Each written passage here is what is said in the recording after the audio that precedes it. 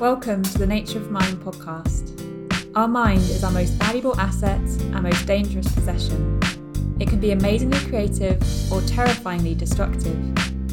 The Nature of Mind project invites you to learn from thinkers in psychology, neuroscience, philosophy, and Buddhism. Learn more at natureofmind.net. We hope you enjoy this episode. So I want to say a very, very warm welcome to you, Iain McGilchrist, Dr. Iain McGilchrist. It's such a pleasure to have this opportunity to talk with you. So welcome to, I'm Jnanavaca. I'm sitting in the main shrine room of the London Buddhist Centre, and I want to sort of bid you a welcome virtually to the London Buddhist Centre. It would be lovely to have you here in person. You're on the Isle of Skye, though, and in a way, this pandemic's made an opportunity, I guess, for this sort of medium, this sort of interview medium. And because for many years I've been hoping to be able to have a conversation with you. And for those of you watching at home, we're going to be doing, Maitreya Bandhu and myself are going to be doing two interviews. We're going to be looking at part one of the Master and His Emissary in this interview, and then Maitreya Bandhu will be looking at part two. So I'll be asking you mainly about science and philosophy, and then Maitreya Bandhu will be coming along to talk to you about art and culture. And I just want to say what an impact this book made on me. I can remember when I was a young man about to embark on, in fact, I was going up for an interview to study physics at university. And I can remember reading C.P. Snow's Two Cultures, the Two Cultures, that essay. Well, it was a lecture initially. I think he gave it in 1959, where he laments the divide between science and art, and the whole sort of fragmentation in Western thinking. And I can remember thinking, I'm going to study physics. I've applied at least to study physics, but actually I really regret having to leave behind. I wanted to study English, and there was this real sort of pang. Anyway, I went on to study physics.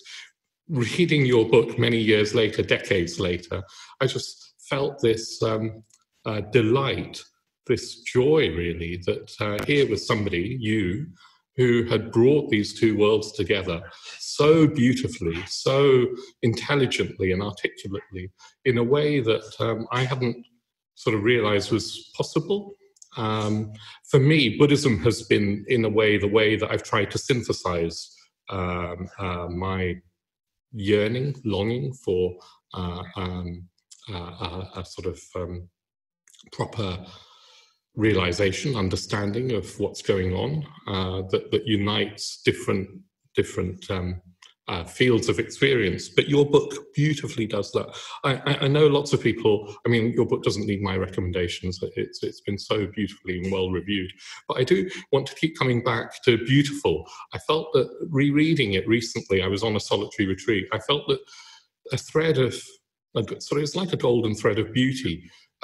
There's this sort of single thesis, this single argument that you sort of circle around. Actually, it's a spiral, isn't it? That you spiral around, and the spiral gets wider and wider and more encompassing. So you start with, I'm just going to, if you don't mind me quoting from the book, I just want to say what you say in the introduction.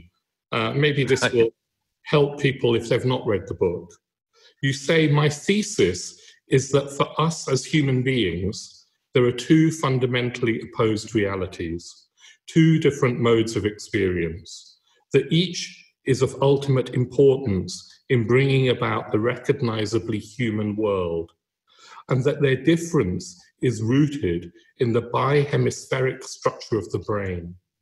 It follows that the hemispheres need to cooperate, but I believe that they are in fact involved in a sort of power struggle, and this explains many aspects of contemporary Western culture. So I want to start, Iain, by asking you to talk more about, well, one of the wonderful things about this book is that you argue against reductionism, against a narrow materialism, which for many people, when they think that this is a book about the structure of the brain, will come as a surprise. For me, it was a delight to have a scientist argue against materialism and reductionism. Could you say why you're not a materialist in that way, in that narrow way? Well, yes. I mean, it would be easier to say, why would one ever think like that, really? I mean, all my life, I've felt that there's it's a highly improbable idea that everything just emanates out of pointless, random stuff. And that sums up what the world is and who we are. So it's been a lifelong thing. And as you may know, I started off in the world of, basically I went up to Oxford to read philosophy and theology, but I ended up actually reading English. And then later I, of course, did medicine and became a doctor and specialized in the sort of neuropsychiatric area. So, but all along, I have been struck that this is such a very reduced, not just reductionist, but actually a very reduced and very impoverished vision, which is actually destructive. I think it's not only untrue, but I think it's behind why we have destroyed the planet and why we're in the business of destroying society, because we simply don't understand who we are and what the planet is. And I've just finished writing a book which is about twice the length, I'm afraid, of the Master and His Emissary. Quite what its fate will be, I don't know. But in any case, it's my ultimate argument against reductionism, and it aims to answer the question of who we are. So it takes the argument very much further. One of the things that, before we go any further, I'd like to say is that only quite recently, and perhaps the last 18 months, I have been, my attention has been directed to certain Buddhist texts which have extraordinary resonances with the myth of the Master and His Emissary.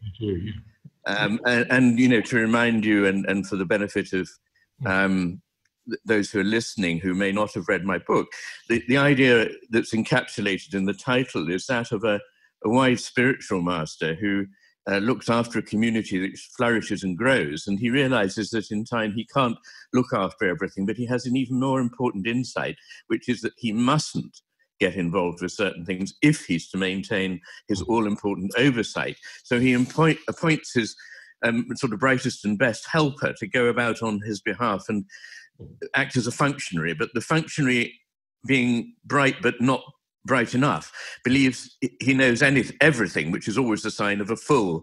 And he thinks, what does the master know? I know it all. And he adopts the cloak of the master, but not knowing what it is he doesn't know. He and the master and the community fall to ruin. Now, that when I read that, and I can't remember exactly where I found it, I say I found it in Nietzsche, but when I look back, it's not really that I found in Nietzsche. It's perhaps rather like the story of the Sorcerer's Apprentice from Goethe's poem. But in The Secret of the Golden Flower, there are texts that say exactly this, that what I would call the left hemisphere, the analytic mind, is like a violent general who commands a fierce army from a distance, but the sword must be turned around. And what they mean by the sword must be turned around is that the intellect must understand the limits to the intellect, which it only rarely ever does. But when it does, it can then restore the master. And it actually uses the term the master and the servant, that the left hemisphere equivalent, the kind of noisy analytic intellect, is a very good servant, but a very poor master. And I've also found it in Rumi. I found it in Indian texts. You know, it's everywhere that you look in spiritual literature. So there we are. Even in a very amazing North American Indian Iroquois legend, which I use in the book. But anyway, there we are. Well, I think what you're arguing is a wisdom perspective, and you beautifully lay that out in both scientific terms and philosophical terms. But you know, there is, it's an old wisdom, isn't there? That the intellect alone will not teach us about the most important things about being human, and yet we need it. It's so intrinsic to our success as human beings and survival as human beings, and yet it has a place. I wonder if you could say more about consciousness. And I know that in the book you say that, well, we don't know whether consciousness is an emergent phenomenon of the brain or whether the brain is mediating consciousness. And of course, how can one be sure? But I wondered whether you as you know, as it were, off the record, have an opinion. Do you have a personal view as to which is more likely? I certainly do, and in the this new book, which I hope will be called "The Matter with Things," there is a chapter on matter and consciousness, and I, as it were, come out. In the first book, I sort of felt it was important not to frighten the horses, yes, you know. Sure.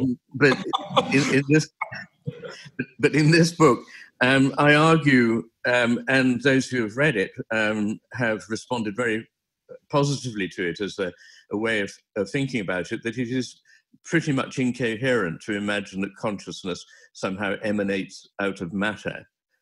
In fact, I adopt the view that matter is a phenomenon in consciousness, that the cosmos is conscious, and that matter is if you like, a phase of consciousness.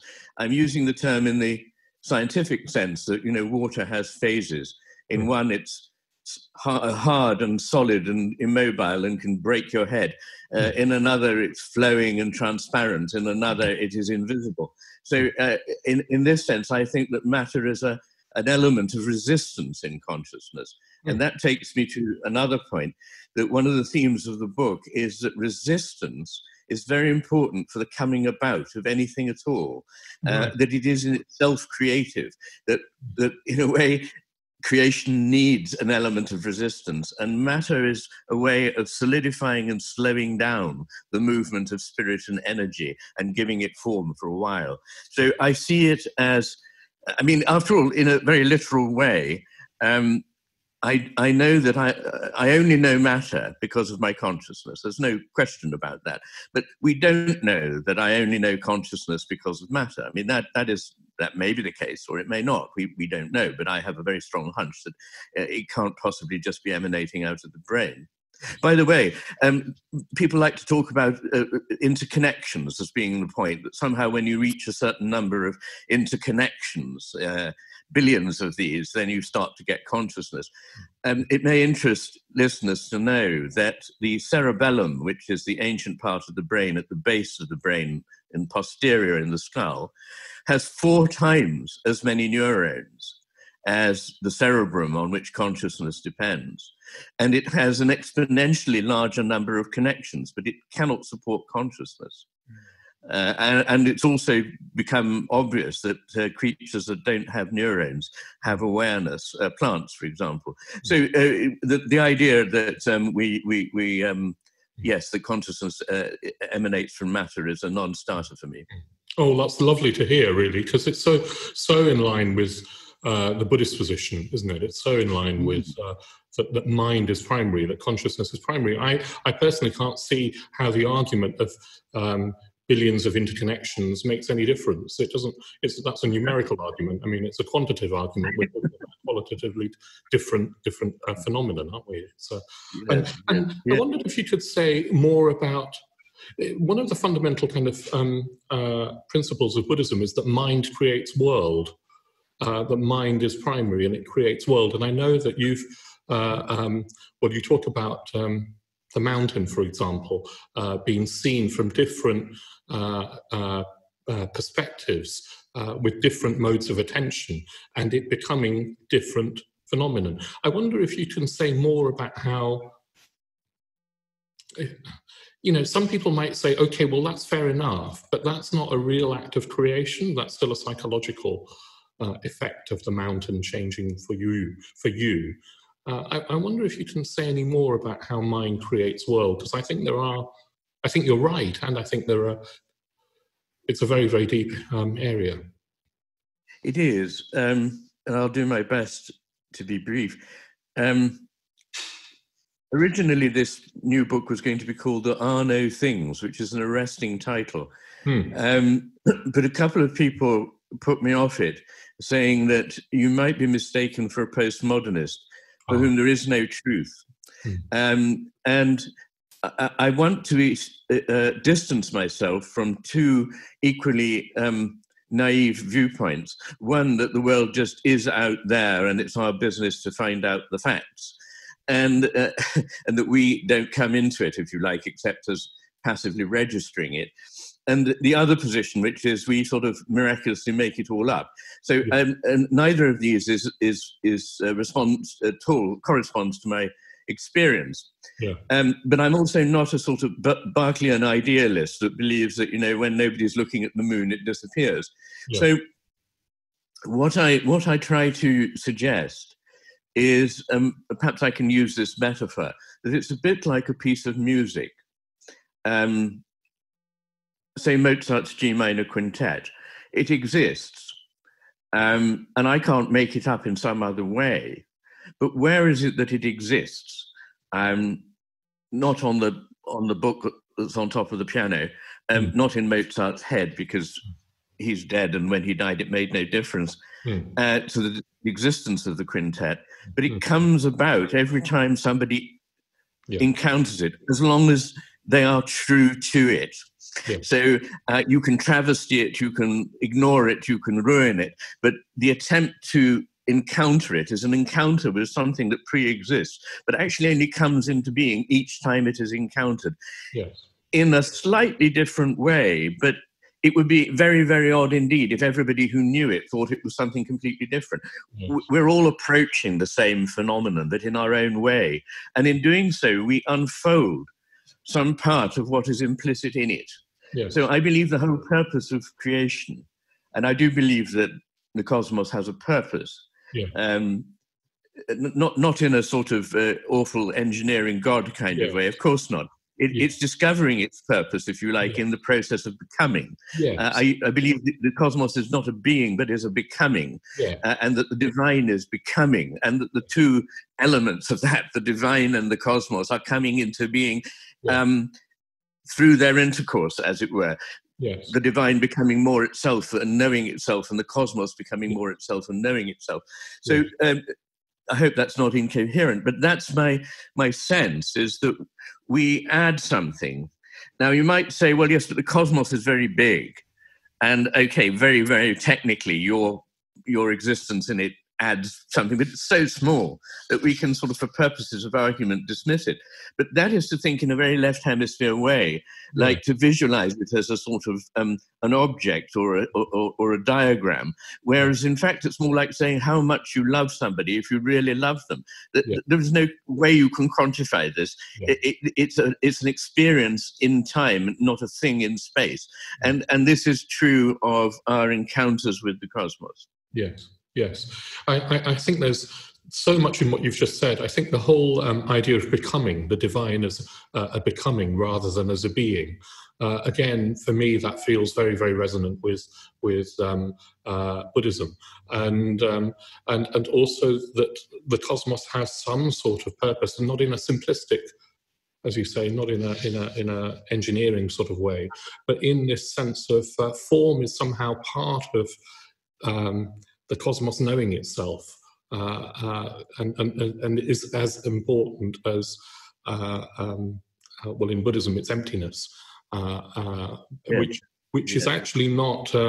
It's a misnomer in many ways. In that emptiness is a plenitude. It's a fullness of life, of love, of connection, and something very, very sort of radically beautiful is going on that we're part of, and form and emptiness are both part of this play.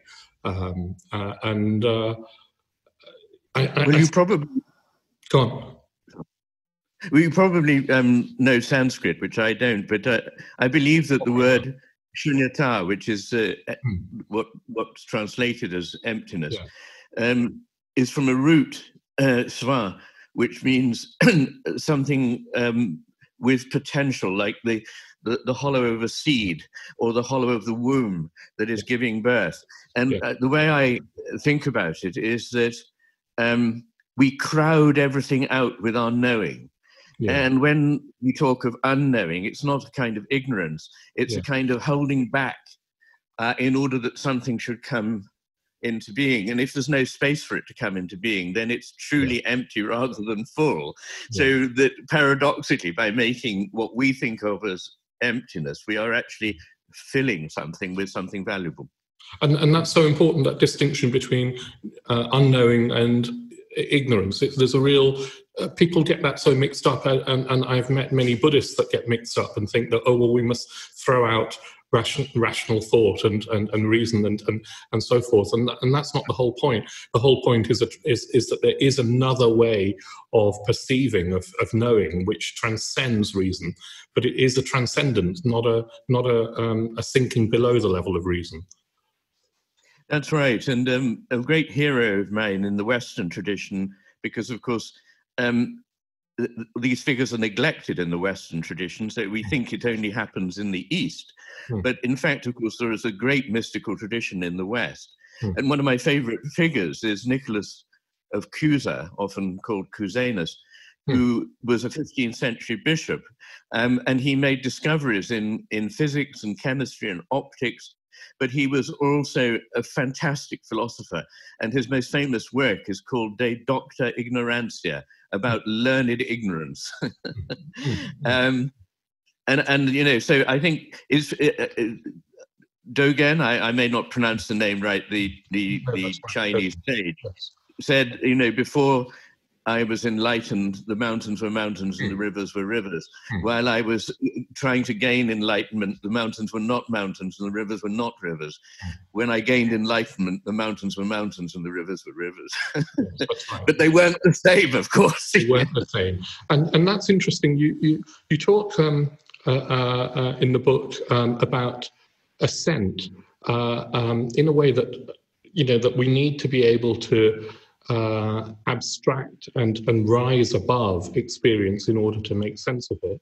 But then we also need to descend again and re-engage with this phenomenal world in an enriched way, through love, through connection, through a broader, through wisdom. And again, Buddhism has this dual kind of goal of you ascend with wisdom, or ascend in order to realize wisdom, and then you re-engage, you descend with compassion. That's the sort of twin. You have to re-engage, otherwise the wisdom doesn't mean anything. And you bring that out very, very beautifully, I think, very, very beautifully. I wondered if you could say more about you talk about the left hemisphere and the right hemisphere having different modes of attention.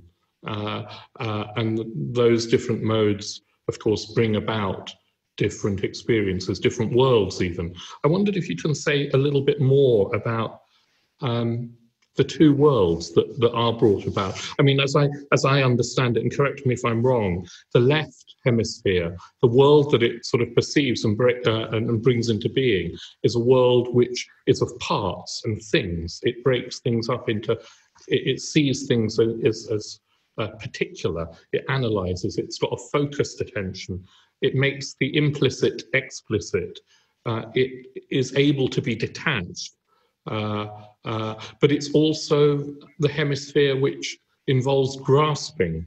It's a utilitarian perspective, whereas the right, as I understand it, sees the whole, it sees wholes, and it sees wholes within context. It's relational. It's a broader awareness, and it's where values are apprehended, where love, where empathy, where connection, where beauty, where creativity are recognized. Would that be a fair Yes, I think that's reasonable. The idea of relationship is very important. I've come to the view that relationships are prior to the things that are related, but that might take us too far away. You talk about but in any case, the betweenness, don't you? What I call the betweenness, yes. Which is not just, again, an empty space between things, but is the two things taken up into a new relationship which changes the parts, if you see what I mean. The right hemisphere is very much able to see that, and so it sees a world in which nothing is ever finally separate from anything else, although it's also, interestingly, the hemisphere that can understand the unique case. The left hemisphere sees not unique cases, but clumps in categories. So instead of seeing sort of union, it sees abstractions that are taken out of context and stuck in a pigeonhole, whereas the right hemisphere is the one that actually understands the uniqueness. To give you an example, there was a woman who spent her life studying and recording the birds of her native Switzerland and knew them very well, and they were the passion of her life. She had a right hemisphere stroke, and after the stroke, she plaintively reported all the birds looked the same. They all fitted in the same left hemisphere category. Yeah. So it's the ability to see both individual unique cases and to see that they're not sundered from everything else or from the person who is attending to them. The reason attention comes as a primary thing here is that my hypothesis is that all creatures have to solve a problem of eating while not being eaten. So they have to be able to get stuff and focus on it narrowly, but not to lose the picture of the whole. Otherwise, they won't notice a predator or their mates or whoever it is around them. And this is so difficult that every creature, every single creature that we know, right back to the most primitive neural network, 700 million years old, is asymmetrical. And this appears to be in the service of paying these two kinds of attention.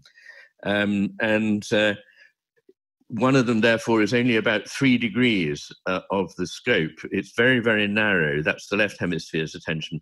It can focus very sharply, which enables us to grab things when we've already got an idea of what we want to grab, and it controls the right hand, which does the grabbing. But it's really more interested in manipulating the world than in understanding it. So all the understanding of it comes from the I-thou relationship, which, as it were, the right hemisphere, to sort of put it in a nutshell, has with the world. And it's the right hemisphere that understands. And what it understands is complex. So it's quite useful having a quick and dirty hemisphere, which is the left hemisphere. Now, there's a book you may know of by Daniel Kahneman called Thinking Fast, Thinking Slow. It's become a bestseller. And people say, well, I guess thinking fast is the right hemisphere and thinking slow is the left hemisphere. Absolutely not. It's the other way around. The right hemisphere takes far more into consideration and is much less apt to jump to conclusions, whereas the left hemisphere jumps to conclusions and thinks, oh, it's one of those, before it's had a chance to find out that, wait a minute, actually, it's subtly different, and that's important. So you can't really argue with somebody who's working on their left hemisphere because they don't know what it is they don't know, like the emissary in the table. And yet they think they do. They think they know it all. And yet they think they do. Yeah. Whereas the right hemisphere doesn't. The right hemisphere knows that it needs its emissary. Yes, it's got a truer perspective. I wonder if you could say a little bit more about why is the right hemisphere's, why is it primary? Because you talk about it being ontologically primary, not just temporally primary, but ontologically, as if the right hemisphere's worldview is a realer, truer perspective. Could you say more about why is that? Why is that the case? Yes, it's a very interesting question. What makes humans so capable of exploiting the world is that we have specialized in something that very few animals do, which is having a conceptual map of the world in which we can try things out in theory. And to cut a long story short, the left hemisphere was more concerned with perception It is in monkeys than it is in humans. But in humans, it has had less and less to do with actually attending to the world, perceiving it, and understanding what it is. Instead, it's like a sort of administrator or a very good computer. I resist the idea that the brain is a computer. It is not at all like a computer. But in this sense, the left hemisphere acts as our computer. We experience the world using the right hemisphere. And we send this data, as it were, to the left hemisphere, which is not really in touch with it. And it processes things very, very much faster than the experiencing hemisphere could do on its own. Because you can't do the two things. It's like the Master and the Emissary. One's got to be rooted in the real world and one's got to be doing the admin. And the computer then does this procedure and then spews out the data. But those data are no use until they're taken back by the hemisphere that understands and applied to the world. So it's a right, left to right process. Actually, probably in a sense temporally, but far more importantly, ontologically, that things are grounded by the right hemisphere, then compartmentalized by the left hemisphere using a sort of map or schema. And the trouble is nowadays we stop thinking the map is the real world, whereas the data in the map refer to a real world. We've stopped inhabiting the real world. Instead, we're busy inhabiting our map or our theory. And it's got so bad now that people will deny obvious realities because they don't fit their theory. I mean, it's all around us. It's quite amazing. No, indeed. And one of the things, in a way, well, you touched on postmodernism when we were talking earlier. One of the things I'd like to ask you about is your view about values and morals. And the right hemisphere is the hemisphere that perceives value, but it's not the creator of value, is it? You are saying in the book that there are transcendent values. Yes, I say more about it in the current book because I have a whole chapter on values. I think values like consciousness are not sort of something we give rise to. They're something we respond to. That beauty is, as it were, a phenomenon that we can clock, and we train ourselves to do so, and it draws our attention to things and to itself in a kind of, with a sort of selfless love that we enjoy these beautiful things for themselves. It's not quite true that the left hemisphere doesn't have a value. It has two overriding values, pleasure and power. Utility and pleasure. Yeah. Now, the German philosopher Max Scheler, who I very much admire, talks a lot about values, and he thought of them in a pyramid at which utility and pleasure were at the bottom, and went up through things like courage, magnanimity, loyalty, to goodness, beauty, and truth, and right at the very summit, das Heilige, the holy. And it seems to me that we've inverted this, and that in our world, utility and pleasure are the things that are more important than anything, and all these other things are merely secondary things that enable one either to have power or to create pleasure for oneself. The scientist's view is that, well, religion is a way of keeping the community obedient. Beauty is a way of selecting mates and so on. I mean, a clever 12-year-old could tell you that that doesn't fit with the information that we have. But anyway, that's the way it is now thought of. So I do think that values are hugely, hugely important. And about morals, it is very definitely the case that the right hemisphere is better equipped. The left hemisphere, and this is literal, so when people have damage to the right hemisphere, they start to make purely utilitarian judgments. And people who are either psychopaths or have had head injuries, particularly to the right hemisphere, but sometimes just the frontal lobes, develop the view that academic philosophy has of morality, which is just a utilitarian calculus.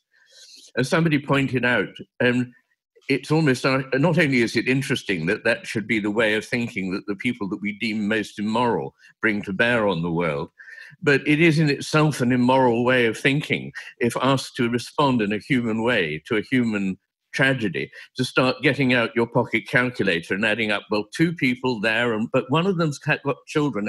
You can't do it. So a neuroscientist called David Hecht at UCL actually goes so far as to say that the left hemisphere is immoral and the right hemisphere moral. And I know that's a little,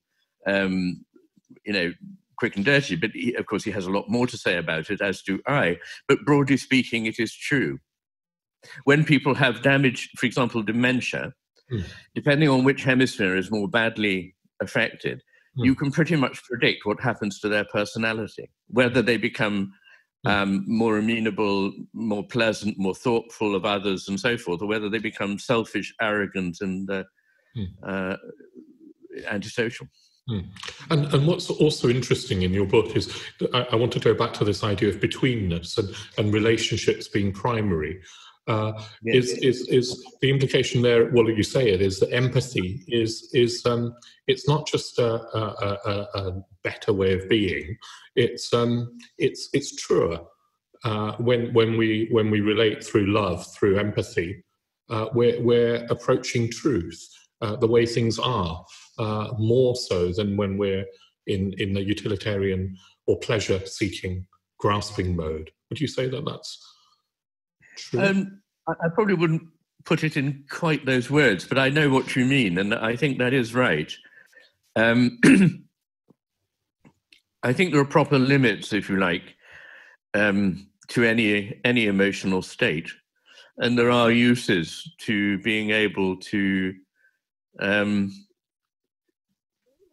suspend one's connectedness. One needs both to be able to be with and not with at the same time. Separation. You talk about separation is important as well. Detachment is important as well. It is, and of course that's very obvious in a profession such as mine, or such as was my profession in medicine. But it's also, I mean, you are both empathic, but you're also able not to be overwhelmed by the suffering of the person that you're with. Otherwise, you wouldn't be of any use to them. But the way I think of it is, it's like a good relationship in which a couple love one another. They are neither fused nor remote. They are curiously more together and more fulfilled, both as individuals and as a couple, when there is, as it were, a proper distance, and they're able to orbit one another rather than collide with one another or fly off into space.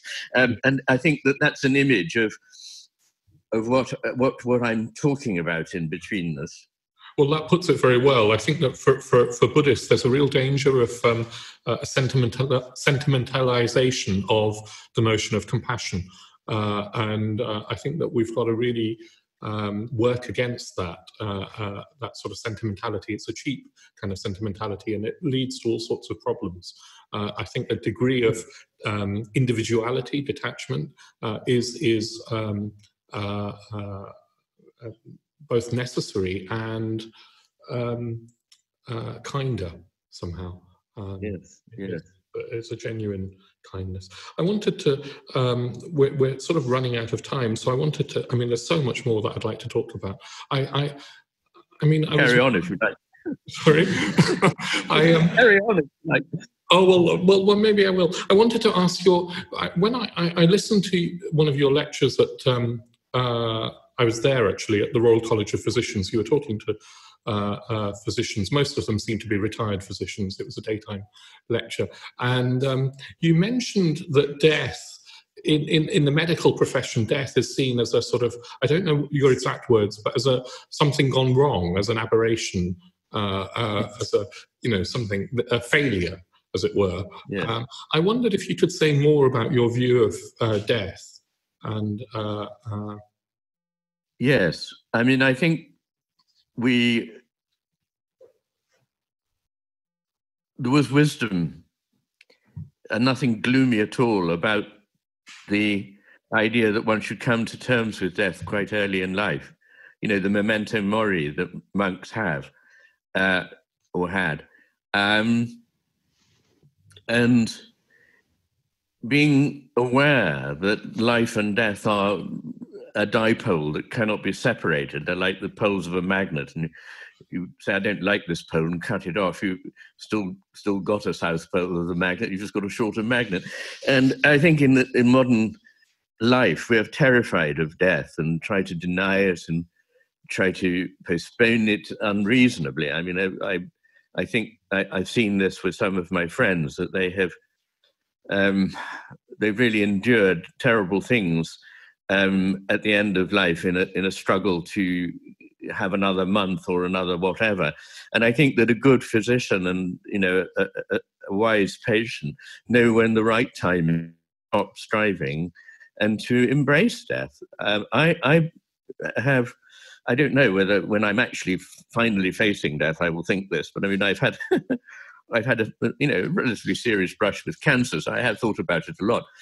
But I mean, I view life as simply a gift, and I've had a very good gift, and every day that comes is another part of the gift. And when it doesn't come again, then that is fine. I don't believe that death will simply result in annihilation. I don't think I will carry on as me exactly, but whatever it is that has been unfolded in my living will be taken up into a bigger whole. So I think that we're unnaturally afraid of it, and it would be much better if we talked more about death, really. Yeah. Possibly. Well, I wanted to ask you in a way to come. You've sort of alluded to your beliefs, and I'd like to ask you about your own faith and how it's influenced your work and your thinking, both as a scientist and as somebody who's taught English. And how has your faith? I mean, it seems to me shot through the whole of the work, Master and His Emissary. This question of faith, or that's part of the beauty of it. But I don't know if you should say something more about. I think it is there for the reader who's willing to see it. I didn't want to be too much about it because I wanted it to be properly read and appreciated by scientists.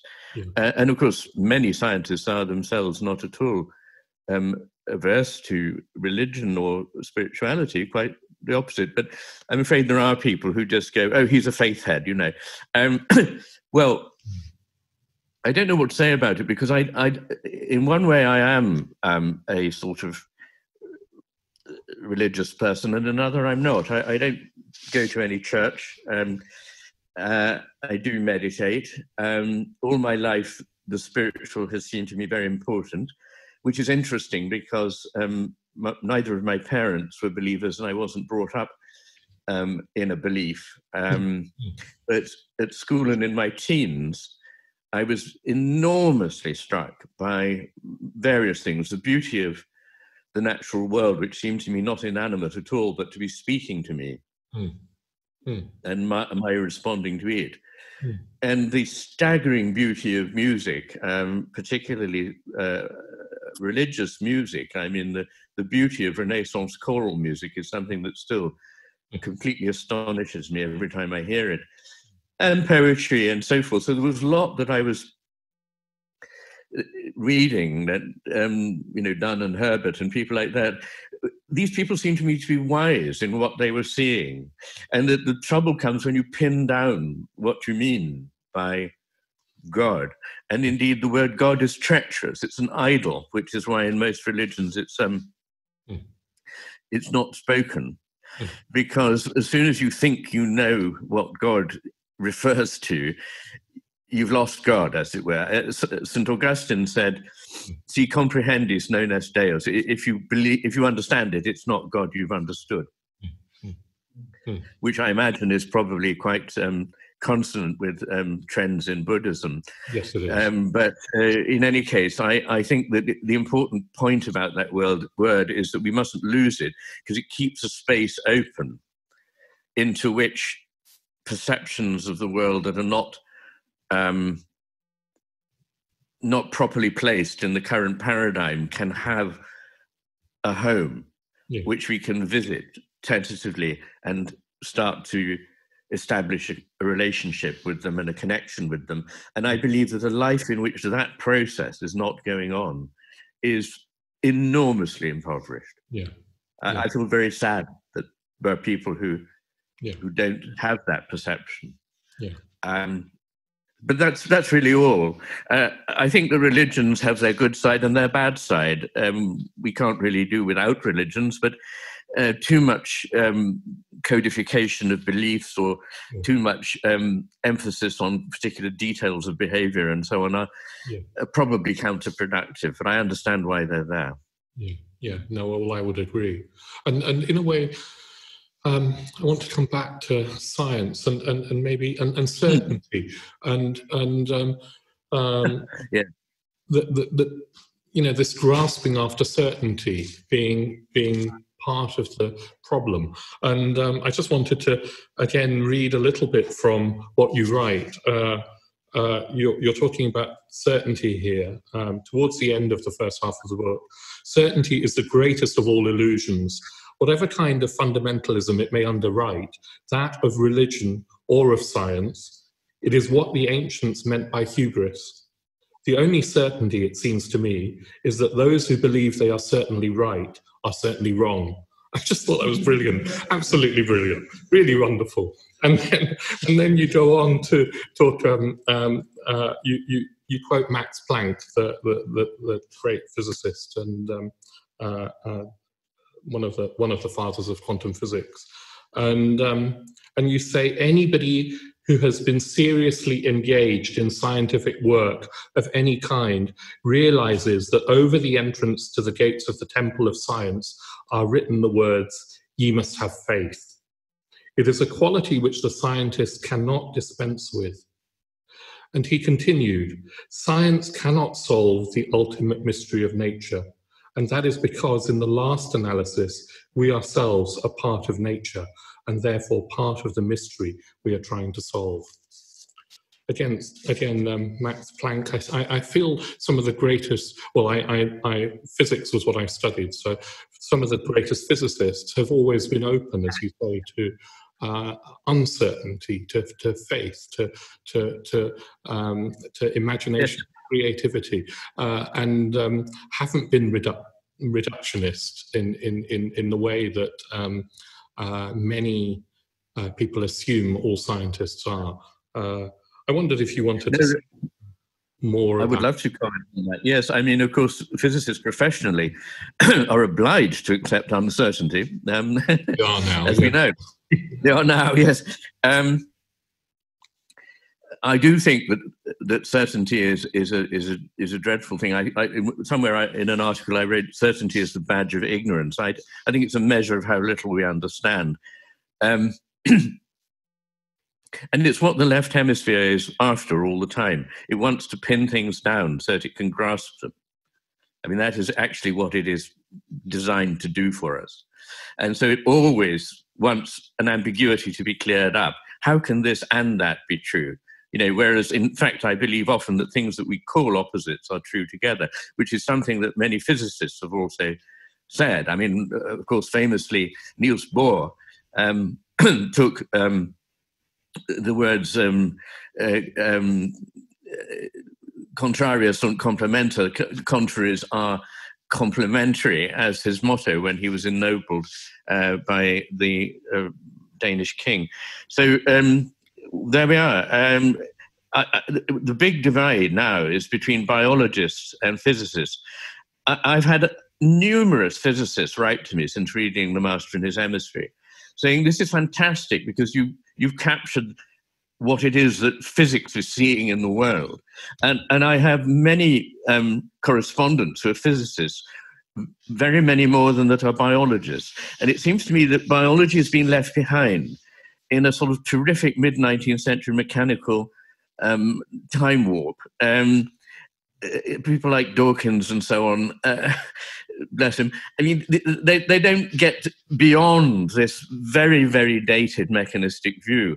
Now, it turns out that, in fact, in the early part of the 20th century, there were many very distinguished biologists, including C.H. Waddington and so forth, who saw biology in a very different way, in a way that is much more like the way that physicists see the cosmos, and that things are not certain and fixed and so on, but in fact the normal state for anything that is alive is to be constantly changing in order to remain itself.